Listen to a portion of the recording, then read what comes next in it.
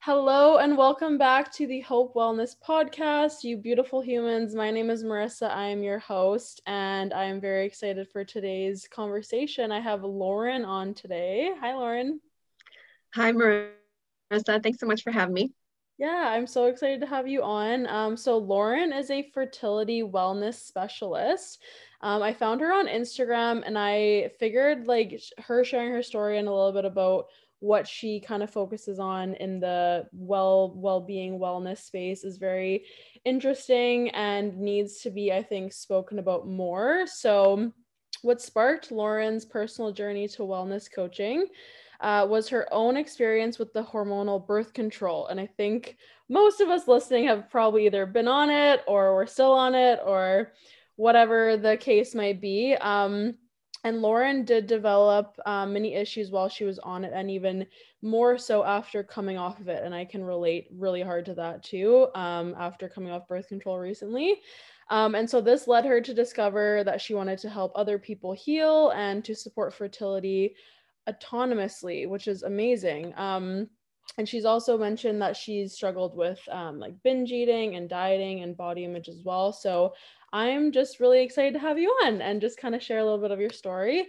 So yeah, what kind of like led you to this space where you are now and educating other women in their journeys? Yeah, thanks for asking. So I think it could be started at two different points. Um, well, definitely my experience with the birth control pill, but I think it really started before, is what I'm trying to say. So in college, I went on the vegan diet. I thought it was the right diet for me. I did it for health reasons or environmental reasons as well.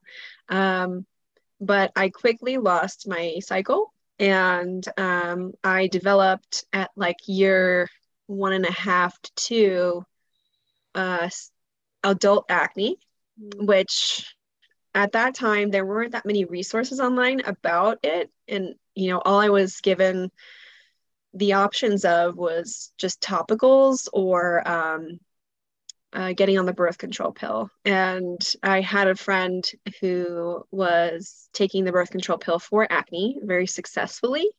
So I was like, oh, I'll just try that. Why not? It's all the information I had. So I got on the birth control pill. I was on it for about 8 years, and I developed a bunch of issues on it as well, though. So I developed subclinical hypothyroidism. I developed candida, an autoimmune condition, melasma, and pre-diabetes. And at the tail end of me taking it, and by the way, I never connected the birth control pill with any of these, but I think we could probably talk about all of these things, in the future. But I started to develop acne at the tail end of my hormonal birth control pill use. And I was like, why am I taking this medication? And, I never really wanted to take any medications, even, just not inherently. I never wanted to. So I was like, I'm going to figure out how to get off of this. So it really wasn't any guidance from my doctors. It was just like, are you sure? How are you going to prevent pregnancy then? And they didn't really warn me about the sort of health changes I would experience coming off of a synthetic hormone pill. So I got off of it, and I started experiencing what is coined as post-birth control syndrome by Dr. Jolene Brighton. And after finding her, because I was losing my mind, I was going crazy. My hair was falling out like crazy. My acne came back 10 times worse. And I had a bunch of other issues. The issues that I had were still there. And, it was just like, what is going on? I'm like literally falling apart. And I went back to my doctors, 3 different ones, an OBGYN, a dermatologist, and my primary care physician, and they all couldn't offer me anything but additional hormonal pills or getting back on the birth control pill. So I knew I was on my own. And I did research. I found Dr. Jolene Brighton's work. And I just started diving into her work and just even more so just like how to recover, heal the gut, balance hormones, all that stuff. And I eventually healed myself. And in the process, I healed my asthma as well, which I had been taking a steroid inhaler for the past 20 years. So just through these nutritional and lifestyle changes, I was able to get rid of these terrible issues incited by the birth control pill, but also this chronic health issue that I had been dealing with for a long time since I was a child. So I knew that I wanted to help people really use food as medicine, use these nutritional and lifestyle changes to heal. And then I could keep going in terms of the path, but I eventually found a lot of passion doing not only helping women sort of with their metabolic health, but also with preconception and pregnancy and postpartum. It just became a special time. And I realized how pivotal that preconception period could be to not only the mother's health in terms of how she recovers, her future health, her, reducing risk of complications during pregnancy, but also the child's future health and their child's future health. So 2 generations after that. I was like, what better way to impact the most people than to work on this with women? So that's kind of how I found myself doing what I do today. Oh, that's amazing. That's a really amazing story. Yeah, I find with the hormonal birth control pill, like there's just so much information that a lot of us don't know. Like same thing, I kind of picked up Dr. Jolene Brain's book and it just opened up my eyes to so many things. And I think for me, I picked it up because I think I had already gone off the pill and yeah, I was on it for about 10 years too. And I never really had like issues I thought of like that I could tell on it. But when I came off of it, I had all these crazy symptoms like terrible acne and gut health issues and all these things. And I was like, oh my God, like what do I do now? So I think the work you're doing is so important because it's just, yeah, it's not mainstream info. Like going to your doctor, they don't really give you a lot to go off of, right? It's kind of just like, what now? Yeah, exactly. And it's, unless like they know exactly what's going on, or you're like, there's a certain time and place where they can help you, but usually it's too late by that time. Things have to have gotten a certain percentage of bad, basically, a certain level of bad before they can help you, which usually involves just medication anyway. So um, it was just really eye-opening for me, and the first time I had to really take control of my own health, and I've never looked back. Yeah, that's incredible. So in the time that you were healing from that post-birth control, like those symptoms, how long would you say it took for you to kind of, when you were introducing nutrition or the other maybe like modalities you were using, like did it take a long time? Was it frustrating? Was it kind of a roller coaster? Like what did that kind of look like? Yeah, it was definitely frustrating at first, because I threw everything, and this was before I even, went through nutrition, wellness coaching, that kind of thing. I was on my own. I was working in tech and like just trying to figure it out. I was also living in New York City, like just, trying to figure things out on my own. So I was definitely throwing the kitchen sink at it all at first. And that wasn't working. But I think the most effective thing for me was kind of, I did a little bit of gut healing, my own gut healing protocol, untrained. And that seemed to be the most effective for me. So I like removed certain foods that, for a certain period of time, like 4 to 6 months, maybe 3, 4. I'm trying to remember exactly how long, but um, that's what I remember. And then after that, when I started to reintroduce foods, I had better symptoms. But that was only part of it. And that really worked the most on my asthma. With the hormonal stuff, it was more replenishing nutrients and reducing stress as much as possible. The most progress I saw was about a year. And then I will say, though, it did take me a year and a half to ovulate again. And so if you're familiar with the female cycle, ovulation is really important for producing progesterone and getting pregnant. And you can bleed, you can have a period, but just have an anovulatory period. And so I was having those for about a year and a half until I finally ovulated. And then really everything started to cement in. Mm-hmm. Okay, amazing. So I think, yeah, it's just important to know that those things take time, right? Because I think it's kind of scary maybe when you're getting off the pill and you're like, oh, like, yeah, I'm not ovulating, or maybe like you lost your period for a bit, and it's comforting to know like, okay, a year and a half ish, like, okay, just like patience and obviously nourishing yourself. And yeah, I think stress is a big one. A lot of us are just really stressed out, so that's never helping the body, right? No, yeah. And I will say it can vary depending on the person. It can vary depending on the type of hormonal birth control used. Like an IUD will have potentially different averages in terms of when fertility returns than like an implant or like an injectable or, the oral contraceptive. Um, with oral contraceptives, there is, and I do like to talk about this a lot because a lot of women come off the birth control pill to then try to get pregnant. And so what creates a lot of disappointment and fear and like just an emotional roller coaster for them is like they don't know that it can take, about 18 months, maybe upwards of 18 months to have the return of like fertility. And so that can be really disappointing if you don't know that you're ovulating and you're trying at like month 6 and not getting pregnant, and you like think that there's something wrong with you when in reality you might just need a little bit more time. Of course there's things you can do to support yourself, but like there are different timelines for different people, so Yeah. it's not uncommon. Totally. It's not just like black and white, right? Like there isn't a specific Mhm. answer that we can all be like, oh, like this will be the timing for you, right? It's just kind of Right. different. Yeah, totally.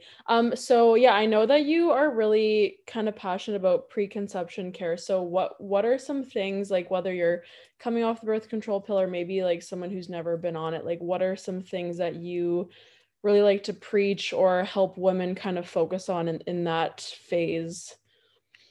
Yeah, thanks for asking.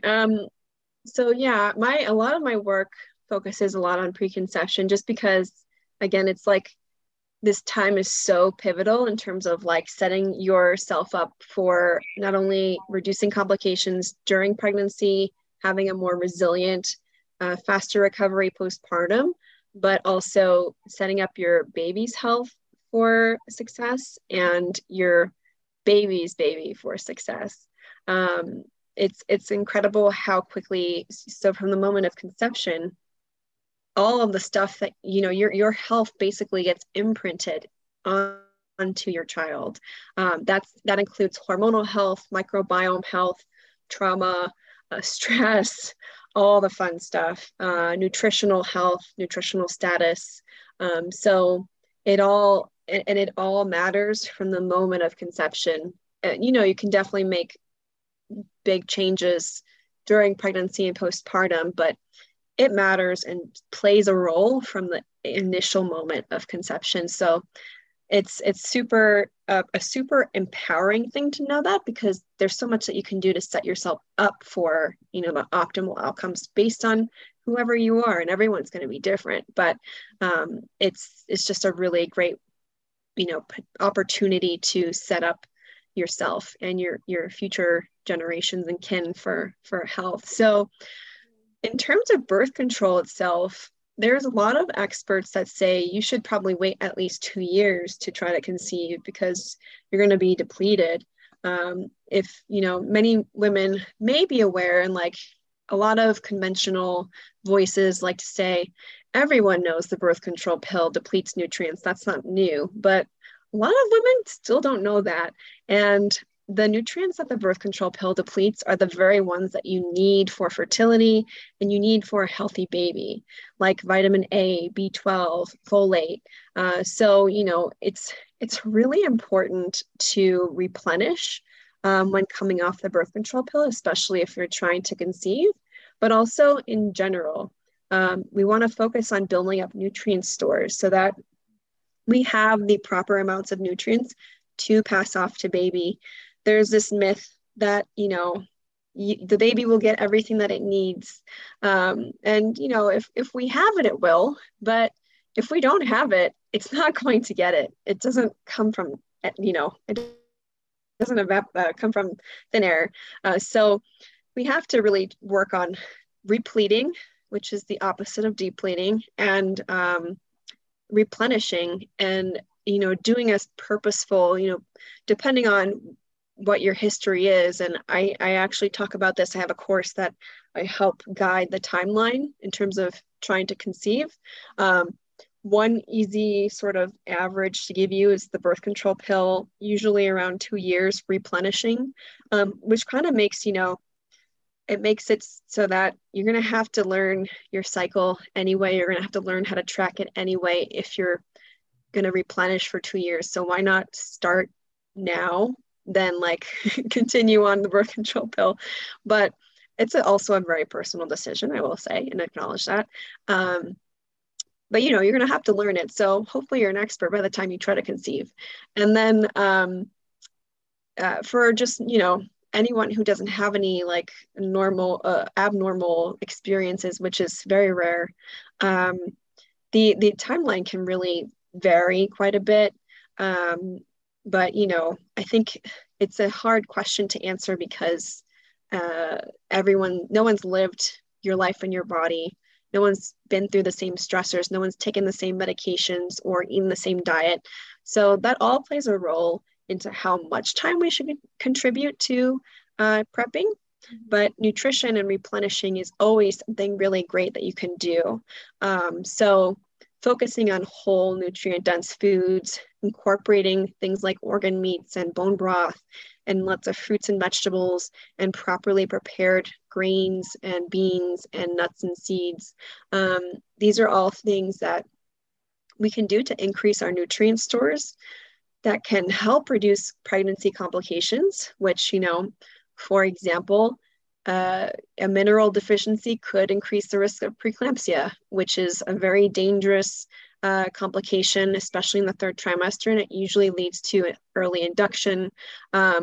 So there's that. Or another example is, if we don't have enough folate, that could potentially lead to neural tube defects and spina bifida. So that's also devastating for an infant to experience. So there's twofold, the nutrition that you're intaking going into pregnancy is going to affect not only your health, but the baby's health too. And, or I should say that the reverse, not only baby's health, but your health too. Because a lot of people only focus on the baby part, like what does the baby need? But you need so much too during pregnancy. So nutrition wise, that's kind of what I would focus on. I could go into individual nutrients if you want to do that. But other sort of tips, I would get a handle on your pelvic floor. There's a lot of women with pelvic floor dysfunction, a lot of women with really tight pelvic floors, and that's going to create a lot of pressure. And, it can kind of transition into pregnancy as like lower back pain or things like that. But for delivery, it's especially important because we need to know how to relax our pelvic floor to deliver. And an unrelaxed pelvic floor can lead to prolonged delivery. So like, we don't want that. That leads to more risk for exhaustion. And then that leads to more risk for transfer or, C-section, depending on where we're giving birth. So it's really important to figure out how to control and relax our pelvic floor, how to breathe properly as well, in terms of controlling our pelvic floor and through movements and exercise, because that's also going to play a role in pregnancy in terms of putting pressure on our uterus, but also getting through delivery and breathing properly. That's a huge part. I would also say that I think, having those really important conversations with your partner now about how you want to raise your children is really important. You don't want to find out that you don't agree on something super pivotal, like 9 months into pregnancy, that's going to really stress you out. It's really important to be on the same page and, or at least understand where, your differences are and come to sort of a, what's the right word that I'm trying to think of? I can't think of it now, but you know, just work it out between yourselves and how you're going to handle it, even if your opinions or thoughts are different. And so there's lots you can do there. It's sort of maybe more advanced thing that I would also guide my students through is detoxification, which I'm adding to my course and community this next round of updates. But detoxification before pregnancy too can help with hormonal balance. But also, there's certain complications during pregnancy that can kind of come from a sluggish liver or an overburdened liver like cholestasis, which can make things really complicated as well. I can't believe I forgot this though. The number one thing that we should know before going into pregnancy is getting a handle on our cycle. Um, so this is the first thing I should have started with. And we need to know what's going on with our cycle. Our cycle is not only, when are we fertile, when are we not? It's basically a barometer for our health. And it's going to tell us through our cycle if there's something going on health-wise. An abnormal cycle and a regular cycle is information. And, we can treat it that way. I like to treat it that way. I don't like to judge myself or put too much pressure on myself if my cycle is telling me something. But it's information that we can act upon. And so if we're not ovulating, if we're not, if we have super long cycles, if we have irregular cycles, if we're spotting before our period, what is that telling us? And we can make changes to support not only the cycle, but our own health because they go hand in hand. And understanding where your cycle's at is going to be really important because you need to know when to have intercourse. You need to know when to get jiggy if you're trying to make a baby. And if you don't know that, then it's going to be disappointing. And unfortunately, like half of couples still don't know.